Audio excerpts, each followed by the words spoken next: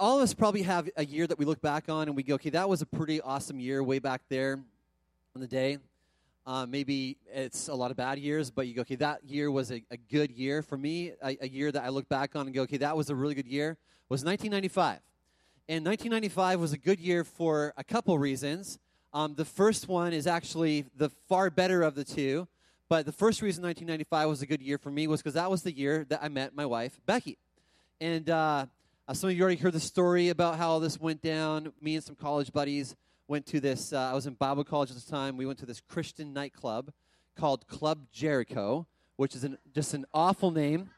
Awful name. Never name a business after a city that God destroyed. It's just a bad idea.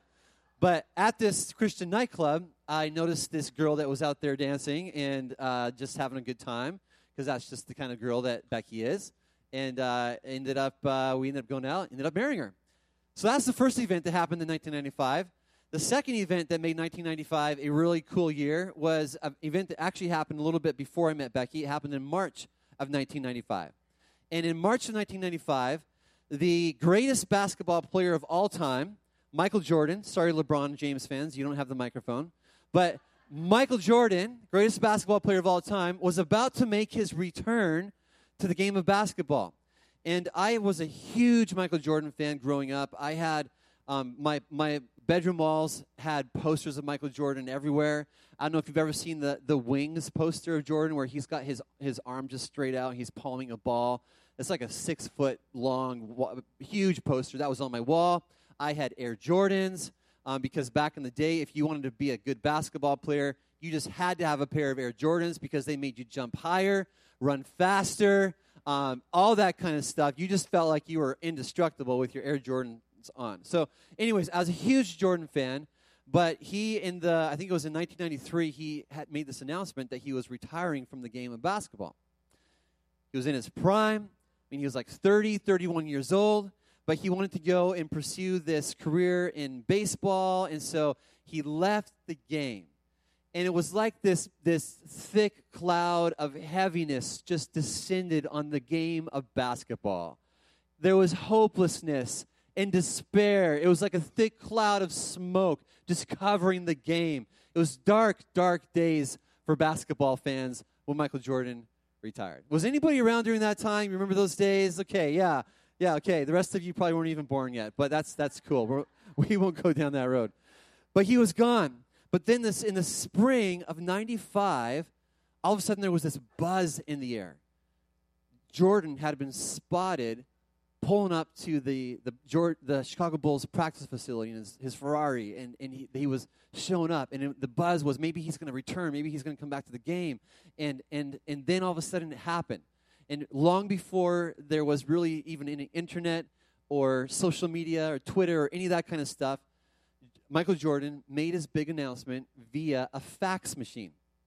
And he made the announcement with just 2 words. Does anybody remember the 2 words? I'm back. I'm back. And I'm telling you, if Twitter would have been around, I mean, it would have like blown up the internet big time. I mean, most retweeted tweet in all of history. But it wasn't. But anyways, he comes back. And when he did, the hills just came alive with flowers, and the sky parted, and no, it didn't actually happen that way, but there's another return that we're going to be looking at this morning, and I got to tell you, it is hands down the most anticipated return in all of human history. And it's been anticipated ever since the day when 2 angels, they showed up on the scene 2,000 years ago as all the disciples are standing there staring up at the sky. And the Bible puts it like this. They're standing there. Jesus had just left. And as they were looking intently up into the sky as he was going, so Jesus is kind of like out, they're looking, when suddenly 2 men dressed in white stood beside them, and they said, "Men of Galilee, why do you stand here looking into the sky? This same Jesus who has been taken from you into heaven will come back in the same way you have seen him go into heaven." He will come back. And for 2,000 years, the church has been waiting. The church has been anticipating his return. Now, we've been doing this series as a church called Creeds. We believe in what a creed is. Basically, it's a belief that we hold as a church, a belief that we hold to be true. these creeds are not just CTK creeds. They've actually been held by many all throughout Christianity through the ages. And so we've been looking at all these creeds, and today we're going to look at the last creed, the last thing that we believe as a church. And it simply goes like this: Jesus will return to the joy of all who believe. And now I just got to be kind of upfront with you this morning. I've never preached on anything related to the end times. I've never preached on anything that has to do with Jesus' second coming. And there's been a bit of a reason for that. Actually, a couple reasons that have been kind of gun-shy to go there. First reason is I was traumatized as a kid. And I'm serious. My parents, when I was 5 years old, they thought it would be a good idea to have me and my two brothers sit down and watch this horrible movie called A Thief in the Night. It's this movie, this Christian movie, that's supposed to depict the end of the world. And the movie starts off with these two creepy ladies singing this song about guns and war and everybody being trampled on the floor because they weren't ready. And then there's this organization called Unite that drives around in these vans just trying to pick up people and bring them into this old church building where they've got this buzzer thing where they buzz 666 on your forehead. And then there's this other scene where there's this lady at the top of this big, massive dam, and she's looking down on this muddy, churning river, and this guy comes along and pushes her off. My parents showed me this movie when I was 5 years old. So I'm a little traumatized. But the other reason that I haven't really wanted to go there is just because, it seems to me, and maybe you've noticed this, maybe you are one of these people, hopefully not, but it seems like people who really kind of go like deep into end times kind of stuff, they all kind of get a little bit weird in a way, and they start to make and draw all these big maps and all these, just like the bowls of wrath being poured out, and the seals being poured out on everybody, and not like SeaWorld seals, like seals of doom and destruction and black riders and all this kind of stuff. And so I don't want to be one of those guys, and so I've been a little hesitant. But this morning we're gonna go there, and as we do, what I want to do is just kind of clear away some of the uncertainty, because there is a lot of uncertainty about how everything is going to go. And everybody, there's people that say, no, this is how it's going to go. And others go, no, this is how it's going to go. And you get into all this like post-millennial, I can't even say the word, but post and pre-trib and all blah, blah, blah, blah, blah, all that stuff. We're just kind of going to go and clear away the fog and get down to what we do know for certain about the return of Christ. And then we're going to wrap up this morning by talking about why all this even matters. So here we go. Three things that we know about the return of Christ. First thing is this: He's going to return. That's important. He's going to return. We know that He's going to return. He's already been to earth once.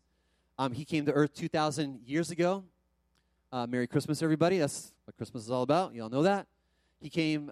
It was predicted in God's word that He would come, and it was a literal event that happened in history, BC, AD, Jesus' birth, right in the middle. It was a literal event, and just as that was a literal event, His second coming is also going to be a literal event. The Bible says it actually over and over and over again, but I'm just going to give you a few places where it talks about this, and we're going to talk a little bit more about it in a bit. But in the book of Hebrews in the Bible, it says this: Jesus will appear a second time. There's no might in there. It's Jesus will appear a second time, not to bear sin, so He's not going to come back and die on the cross. Doesn't need to do that. He's done that. He's going to come to bring salvation to those who are waiting for Him. And then in the book of Thessalonians, it says, "For the Lord Himself will come down from heaven with a loud command, with the voice of the archangel, and with the trumpet call of God." And then Jesus says it like this. Jesus actually talked a lot about His second coming. In one spot, he said it like this. He said, "Then will appear the sign of the Son of Man in heaven. And then all the peoples of the earth will mourn when they see the Son of Man coming on the clouds of heaven with power and with great glory." And maybe you're scratching your head a little bit. You're going, okay, wait a second. They're all going to mourn? Isn't that going to be like the biggest party ever when Jesus comes back again? Well, it's actually not going to be the biggest party ever for people that aren't ready for Him to come back. So for the person that has just been completely antagonistic against Jesus and mocks followers of Christ and just mocks everything about Christianity, when Jesus is coming back, that's not exactly going to be a happy day. For the person that maybe has just been like resisting and hearing about Jesus over and over and over again, but just doesn't maybe have enough evidence or enough this or enough that day, the Bible says it's not actually going to be a happy day. But Scripture is clear. Jesus is coming again. And I just read a small spattering here of verses that talk about this. It's actually everywhere in the Bible. And Jesus is either coming again or the Bible's not true. I mean, that's how prominent this is in the Bible. Either he's coming again or the Bible, you just toss it out because it's not true. But the Bible does declare he's going to return. Second thing that we know about the return of Christ is that he could return at any moment. Now, although most people, I think, in the church would probably say, yeah, I believe that. I believe that he can return at any moment. A lot of things that people teach in the church actually contradict that. And maybe you've heard it in the church, maybe you've read a book, maybe you've watched some movie where people will say things that actually contradict this idea that he could return at any moment. People will say things like, well, when all the Jewish people return to Israel, then he'll return. Or when the temple is rebuilt on the Temple Mount in Jerusalem, then he will return. Or when the gospel is preached to every person in every nation and every people group and every whatever, then he'll return. And so people have all these different things that they talk about, and we don't have time to break down why each of these requirements that people put on his return is actually not valid. We don't have time to get into that this morning. But suffice it to say, Scripture clearly teaches that he could return at any moment. It says this in the book of Titus, "For the grace of God has appeared, bringing salvation to all men, instructing us to deny ungodliness and worldly desires and to live sensibly, righteously, and godly in the present age." And then catch this a little bit. This is what we're instructed to do. "Looking for the blessed hope and the appearing of the glory of our great God and Savior, Jesus Christ." Scripture instructs us to be on the lookout. Jesus himself said it like this. He said, "So you also must be ready, because the Son of Man will come at an hour when you do not expect him." And then a little bit later on, he says this at another time. He says, "Therefore," and catch these two words, "keep watch, because you do not know the day or the hour." And so what he makes clear, what Scripture makes clear here is that you got to be ready. You got to keep your eyes open. You got to be looking. You got to be watching, because, hey, we don't know the day or the hour. People can try to predict. They can do all that kind of stuff. They can draw the maps, whatever. We don't know the day or the hour. So be looking, be ready, because it could happen at any moment that he returns. God's word is so clear on this that it could happen at any moment. For all we know, it could happen before this sermon is even done this morning. I mean, that's the reality that we're talking about today. He could return at any moment. And then the third thing that we need to know about his return that is just absolutely clear in Scripture is that he's returning as a triumphant, conquering king. There was this time back 2,000 years ago when one of the followers of Jesus, a guy named John, was exiled to this island. And while he was on this island, he had all these visions and all these dreams, and they're all recorded in the Bible in this book of Revelation. And in this, one of his visions that he had a vision of what it was going to be like when Jesus returned. He had a vision of Jesus returning, and he describes it like this: "I saw heaven standing open, and there before me was a white horse whose rider is called Faithful and True. With justice he judges and wages war. His eyes are like a blazing fire, and on his head are many crowns. He has a name written on him that no one knows but he himself. He is dressed in a robe dipped in blood, and his name is the Word of God. The armies of heaven were following him, riding on white horses and dressed in fine linen, white and clean. Coming out of his mouth is a sharp sword with which to strike down the nations. He will rule them with an iron scepter. He treads the winepress of the fury of the wrath of God Almighty. And on his robe and on his thigh, he has this name written: King of Kings and Lord of Lords." So when he returns, he is not returning as baby Jesus, meek and mild. He is returning as a conquering king, Lord of heaven and earth, to bring judgment. He's coming to kick sin and death, like just forever do away with that. he is coming in power and with great glory and with great, great might. That's what he's coming back as. And now maybe you're thinking this morning, okay, all that, okay, that's kind of cool. You know, he's got like the name written on him. It sounds like he's got a bit of a tattoo going on there. That's kind of cool. Exciting. But what does all that kind of matter for us today? What does it matter? What difference does it make for me living today here, 2018, just going about my life, doing my thing? What difference does it make in my world that he could come back anytime? After all, if people have been kind of looking and anticipating this for 2,000 years and he hasn't come back yet, haven't they actually anticipated and waited and watched and all that kind of stuff in vain? And won't me doing the same just possibly be me setting up for waiting and watching in vain? Does it all really even matter that much? If he comes back in my lifetime, great. If he doesn't, then I'll see him when I die. And a lot of people tend to have this kind of sort of posture, and in me being probably one of them for most of my life. And it's easy to kind of have this attitude, but it is the wrong attitude to have. And the reason it's the wrong attitude is simply because you can't read through the New Testament without seeing that the posture God wants us to have when it comes to his return is not one of idle disregard, but one of anticipation. You can't miss that in the New Testament. It's be ready, it's be watching, it's be looking. God wants us to be anticipating his return. And what I'd like to do in the time that we have left is just look at why it's so important for us to keep the return of Christ in front of us, why it's important for you and for me to be anticipating, to be watching, and to be waiting. And so I have 3 reasons why it's important for us to be looking for the return of Christ. First one is this. It keeps us grounded in a hope that is sure. It keeps us grounded in a hope that is sure. Now, everybody in this room, whether you call yourself a follower of Jesus or not, you have your hope. You have hope put in something. There's some of you in the room, you've got a lot of hope that is put in your retirement savings plan.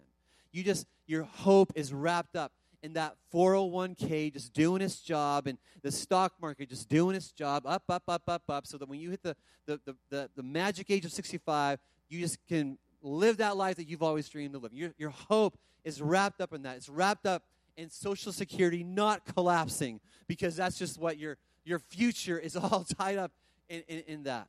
Others, you have your hope and you're wrapped up in your career, that your new job will just be a roaring success, that you'll be recognized by your superiors for just being outstanding in whatever line of work it is that you're in. Maybe for some of you, your hope is more people-related. You have this hope that your kids will grow up and they'll leave the nest one day and they'll just leave just the perfect kids who, get on Facebook every week and they just like shower mom and dad with compliments and they're calling you every single day. I miss you. And your hope is there. Or maybe your hope is that your marriage, you'll just grow old and gray and just your love will just get stronger and stronger and stronger as the years go on and on. Maybe some of you in the room, you have your hope in your sports team. Man, if the Mariners could just squeak into that wild card playoff spot, then they could get in the World Series, and maybe they could be champs. Or maybe you're like every other football fan in the country. You're hoping that this is the year for your team to win the Super Bowl. Now listen to me. There's nothing wrong with having hope. In fact, it'd be kind of messed up if you weren't hoping for some of these things to happen. If you were hoping that your retirement savings plan just absolutely collapsed, or you were hoping that your kids just left and like whatever. Hope is actually a good thing. But here's the thing about all of these hopes that I just mentioned. None of those hopes is sure to happen. None of them. Not one of those things is sure to happen. The stock market has crashed before, and I got news for you. It's going to crash again. That's just how it works. Some of you are like, what? It's going to go down again? Don't check your phone and your stocks or whatever, because it's not the time and place for that. But it's going to happen. There are marriages that people have thought would just be like awesome and just like go on and on forever, have unexpectedly, tragically come to an end. The Seattle Mariners. We don't need to go down that road, do we, this morning? But we won't relive all that. No, we won't go there. Let's not do that. But none of these hopes is sure, but there is a hope that is sure, and it's this. Jesus is coming again. Jesus is coming again. And when you keep yourself grounded in Jesus, and when you keep yourself grounded in his promises, you're putting your faith and your trust and your hope in him and in who he says he is. And your faith and your trust is in what he says he's going to do. And it's not in the stuff, the circumstances, that everything in this world that can shift and change. And when you put your hope in Jesus, that is a sure, rock-solid foundation. And when it's in Jesus, when your trust and your faith are in Jesus, you know what that leads to? It actually leads to a life that is filled with a bunch of good things, but two things that really stand out in my mind. It leads to faith, and it leads to a life of peace. Peace. You know what a lot of people's lives are filled with? The exact opposite. Their lives aren't grounded in the hope of Jesus. Their lives are grounded actually in fear. Or they're just afraid. They're afraid of this. They're afraid of that. And it's everywhere. You know, I know because I've been one of those guys, only I didn't like to call it fear or being afraid because that's just not manly, and so I would attach words to it that maybe are a little more culturally acceptable, like worry or anxiety. But I challenge you next time you experience worry or anxiety to do a little soul searching, and I will guarantee you that at the root of that you will find something. You'll find fear. You are afraid of something. I don't know what that something looks like, but you're afraid. And so many people in our culture are afraid. They're afraid that retirement savings plan will collapse. They're afraid that their financial future won't go the way that they're hoping it will go. And so they live in fear, or they're afraid that their kids are beyond God's reach. They're afraid that they'll be found out. They're afraid that they'll fail at work. They're afraid that those people whose approval that they so desperately want to have, whether it's the other students in their school or the people at work, they're afraid that they're going to say something or do something that might cause them to be rejected. So many people are afraid. The early church, you know, when you go back 2,000 years and you kind of dig into the book of Acts in the Bible, that really is kind of like the history book of the early church. And when you go back there and you look at what the early church really had to deal with, they had a lot to really be afraid of. And I was looking this last week at some of the things recorded in Scripture that they didn't just have to, like, it could happen. These are things that they actually happened, things they actually faced. And the list is pretty crazy. Here's some things that followers of Jesus faced in the early church. Verbal abuse, seizure of property, beatings, murder plots, unjust arrests and imprisonments, exile, and even execution. They faced all this stuff. So these guys, I mean, they had a lot to really be afraid of. And they didn't actually know if they were going to end the day in their homes or laying down on some hard concrete stone in some jail cell awaiting who knows what. They had a lot of stuff to be afraid of. But what is really interesting is that when you go back and you look at the early church, none of this stuff really seemed to rattle their faith. All these things didn't seem to shake them. And why is that? It's because they had their hope in something far greater. They had their hope in Jesus. They were expecting that this better day of his return was going to come. And their hope was in something that was just greater than their circumstances. And it was even in a place that was greater than their hope of surviving through the end of the day. Their hope was in Jesus. And there's this verse where Jesus tells us about how things are going to go just before he returns. And if you're easily afraid, you might want to plug your ears because it's not actually good news. He says this. He says, there will be signs in the sun and moon and stars. On the earth, nations will be in anguish, in perplexity at the roaring and tossing of the sea. People will faint from terror, apprehensive of what is coming on the world, for the heavenly bodies will be shaken. And so maybe you think you got a lot to be afraid of now. That's the reality. It's going to get worse. Just a little heads up for you this morning. And how's the world going to respond? Well, it's going to respond actually like you would expect them to respond. The Bible says they're going to be like faint. They're going to faint from terror. They're going to like pass out because they're so afraid. I don't know if anybody in the room has ever passed out because you're so afraid. But that sounds like a lot of fear going on here. And a lot of people are going to be absolutely terrified. But the follower of Jesus, it's actually going to look a little different. And Jesus goes on to describe what it's like for the follower of Jesus. He goes on to describe what it's like for the one whose hope is not in their circumstances, not even in how things are going in the world around them. This is what it looks like for the follower of Jesus whose hope is anchored in him and who he is. Jesus says at that time, when all this chaos, whatever that's going to look like, when all that's going on, at that time they will see the Son of Man coming in a cloud with power and great glory. And when these things begin to take place, stand up and lift up your heads, because your redemption is drawing near. The follower of Jesus they're going to stand up. Their heads are going to be held up. They're not going to be cowering somewhere in fear, but their heads are going to be held high, because this is a good day that's coming. It's the return of Christ, because their hope is grounded in him and who he is. And here's the thing. It doesn't matter how bad things get in your life. When you're a follower of Jesus and your hope is anchored in him and it's anchored in the truth that he's going to return, it doesn't matter how bad things get in life. And maybe you're going, well, Rich, things are pretty bad right now. It doesn't matter how bad things get in life. When you have Jesus, you always have the hope that there's a better day ahead. There's a better day ahead. Jesus is coming again. And the second reason why it's important for us to be looking for Christ's return is this. It's because it helps us to keep the proper perspective on home. And, as Christians, we so often forget what home is all about. But the Bible makes it really clear. It says this. It says, but our citizenship is in heaven, and we eagerly await a Savior from there, the Lord Jesus Christ. Heaven is our home. Heaven is our home. This earth, this world, is not our home. We are just simply passing on through. Heaven is our home. Now, most of us in this room, you've probably been in a hotel or a motel at some point in your life, and I can almost guarantee you that, you may have settled in a little bit, but you haven't really settled in.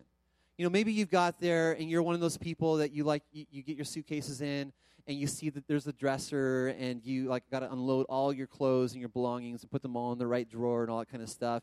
Others of you in the room, you're like, there's no way I'm doing anything that smells anything like work on vacation. All the clothes, they're just staying in the suitcase for the whole time. Anybody here like a put stuff in the drawers kind of person on vacation? Yeah? All right. Wow, most of you just like to leave it in the suitcase. We're just kind of laid back, easy going. Okay, all right. But here's something that you haven't done, and if you have, I got to tell you, you're a little crazy. But I'm pretty sure you haven't actually gone in that hotel room and noticed that the artwork on the wall is not quite up to your liking. You've gone out and you've taken it down, and you've gone out and bought a brand new piece of artwork to put on the wall. I don't think so. You probably didn't go in there and you're like, hey, that sofa, not quite squishy enough. Let's get that sucker out of here. I'm going to go down to the store, buy a brand new sofa, and put that in there. You go to the bathroom, and you notice that the plumbing's a little haywire. The shower stall is kind of drippy. Go out, buy some tools, and you fix all this stuff. You don't do that in a hotel. If you do, you're crazy, just so you know. And the reason that you don't do that is because it's not your home. You're just showing up there for a few days, maybe a week, 2 weeks tops. I don't think they let you stay longer than 2 weeks in most places. But it's not your home. You're showing up, and then you're passing through. So you don't really ever truly settle there, because you have this understanding that, hey, I'm not staying here very long. Our time on this earth is like a hotel stay. It's like a hotel stay. It's not our home. You can read through Psalm 103. It talks about how we are like grass. We're just like a flower that flourishes in the field, and then next thing you know, the wind blows on it, and it's gone in its place. Doesn't even remember it anymore, the Bible says. We're just passing through. And what happens, though, is that when you start to think that this is your home, and you start to live as if this earth is your home, you know what that leads to? It actually leads to you making a lot of mistakes in life. What you start to do is you start to put you value things, and you put all your focus, you put all your energy, you put all your time, you put all of it usually into stuff that just doesn't even really matter in the grand scheme of things. Stuff that's probably going to be gone in 100 years. And we put all of our time and energy and focus into that stuff when we have this idea that this life is it. We don't have this eternal perspective. We think, okay, this is it. And so we just put everything into this life. But when you have your eyes looking to Jesus, and you have this understanding that he's coming back to take us home to our true home, it actually helps you to have a right perspective in life. This right understanding of what home really is and what it's about. And when you have that right perspective, it keeps your priorities, your values, the way you spend your time, the way you spend your resources, it keeps them all aligned with God's kingdom rather than the kingdom of this world. And then the last reason why it's important for us to be looking for Christ's return, and this is an important one. I mean, they're all important, but it's this. It protects us. It protects us from becoming idle in the work that we're called to do. And so this last week, I was just out. It was Friday. It was my day off, and I have a couple places I just like to go and just to get away from everything and everybody and just kind of be by myself and go for a walk. And I thought, okay, so I was walking along. It was Friday. I think it was on Thursday that the smoke kind of started to clear away, and so it was kind of cool. You could see the blue sky, and as I was walking, I thought, okay, I know I'm preaching on this topic this Sunday, so I'm just going to, for a second, just like imagine, like visualize. Okay, there's the blue sky. Jesus, what would it look like? I'm trying to like imagine, like that picture in Revelation. Jesus just like he's riding in, and there he is. I got to tell you, in that moment, as I was visualizing what it's going to be like when he returns, the first emotion that I felt was not. It wasn't actually excitement. It was urgency. It was urgency. And yes, I'm excited to be like with Jesus face to face, but there was this urgency. You know, I've got neighbors that don't know Jesus yet. There's people that I know and that you know, even right here in our community, that just they don't know Jesus yet. There's 2 billion people on this planet. 2 billion. You can't even wrap your mind around 2 billion. But there's 2 billion people on this planet that haven't even heard the name of Jesus yet. And there's a sense of urgency. And I can kind of understand why there's this spot in the Bible, and I don't have it written down, but where the Apostle Paul, he's talking about, I believe it's in Philippians, where he's talking about how there's part of him that wants to be with Jesus, and part of him is going, okay, I just want this life to be over, and I want to be with Jesus in his presence, face to face, all that stuff. But he's going, man, there's a lot of work to do here still.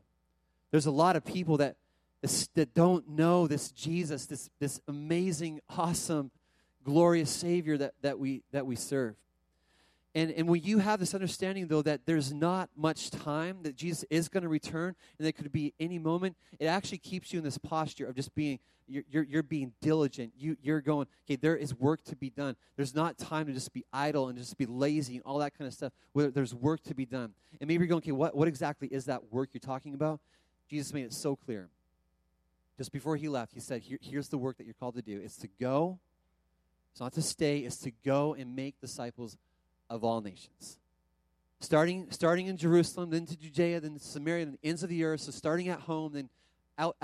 But it's to go, and it's to help people know Jesus. It's to help people understand who he is, and to understand what his way is like, to understand the life that he brings, to understand just how great it is to have your life wrapped up in him, who he is. Jesus says, that's your work. It is to go and help people know me, know about me, follow me. That's the work. We don't have much time. Even if Jesus doesn't come back for another 1,000 years, looking around this room, we all got 80 years tops. Some of us a lot less than 80 years in this life. We don't have much time. I mean, come on, it's going by like that. It's going by like that. You don't have much time. There's no time to be idle. He could come back any moment, which keeps your perspective right. Jesus put it like this. He said, as long as it is day, we must do the works of him who sent me. Night is coming when no one can work. There is work to do. And so how do we live with his return in sight? Like, what does that look like even? Like, you're talking about, okay, yeah, anticipating, and how do I stay in that spot of just and living with his return in sight? Like, what does that look like? And I got to tell you, to be honest, I don't even really fully know what that looks like.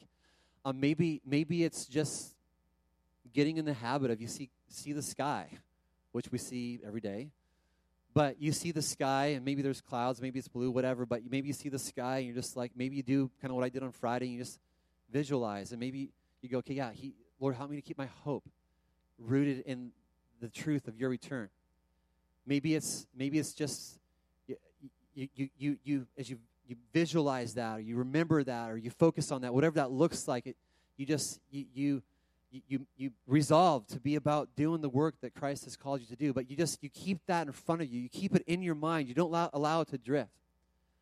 Maybe that's the way that you live with his return in sight. But here's another thing that we can do, and this is going to sound a little unusual, but this is actually what the Bible instructs us to do, is to pray and say, Jesus, come quickly, come, Lord Jesus. There's a verse in the Bible, and it's at the very end of the Bible. The Bible starts way back in Genesis, and it goes all the way through. At the very end, there's this book called Revelation. And at the end of Revelation, there's this prayer. And this is what it says. It says, the Spirit and the bride say, come. And they're talking about the return of Christ. The bride, the church, is saying, come, Lord Jesus. It goes on to say, let the one who hears say, come. Let the one who is thirsty come. Let the one who wishes take the free gift of the water of life. He who testifies to these things says, yes, this is Jesus. He says, yes, I am coming soon. Amen. Come, Lord Jesus. And so as we wrap up this morning, we're going to make this our prayer this morning. Jesus, come. Would you pray with me? Heavenly Father, Lord, I pray for, God, for your return. God, it even seems a little bit odd to be praying and asking that you would return, but God, you say here that the bride is to say, come, Lord Jesus. And so, Father, we would make that our prayer this morning, that Lord, you would come, that Jesus, we would live lives that are anticipating your return. Lord, help us to be a people that is in that place. And Lord, I don't even fully know what that looks like, but I pray, God, that you would help us to just have that God, just that posture where we're looking, where we're ready, where we're watching. And Lord, honestly, God, that's going to be a challenge, God, for most of us in this room. Because we just live lives that are so chaotic, so busy, so running from one place to the next. God, it seems like a lot of the time we can barely even find time just to be with you, let alone have our focus set on your return and be thinking about that. But Lord, I pray that, Jesus, you would help us to be a people that are just anticipating. We're anticipating. Our hearts are set, God, on your return. As we do that, I pray, God, that you would help us to keep our hope in you, not to keep our hope in our money, God, not to keep our hope in our house, God, not to have our hope, God, grounded in people, but God, help us to keep our hope in you. And God, help us to have our perspective, God, in the right place, God, knowing that Jesus, at any moment you could return and take us to our true home. God, help us to keep our perspective on what home is. And then lastly, God, I just want to pray that you would help us, God, those in this room, God, that say they are followers of you, Jesus. God, help us to keep in this posture that's urgent. God, where we just go, okay, there is work to be done. There's not time to be lazy. There's not time to be, God, just twiddling our thumbs. There's not time to have our lives just wrapped up in all the wrong stuff. God, help us to keep this posture of, and there's work to be done. There are people who need to know the saving power of the Lord Jesus. God, help us to stay in that posture. God, I ask all this in your name, Jesus. Amen.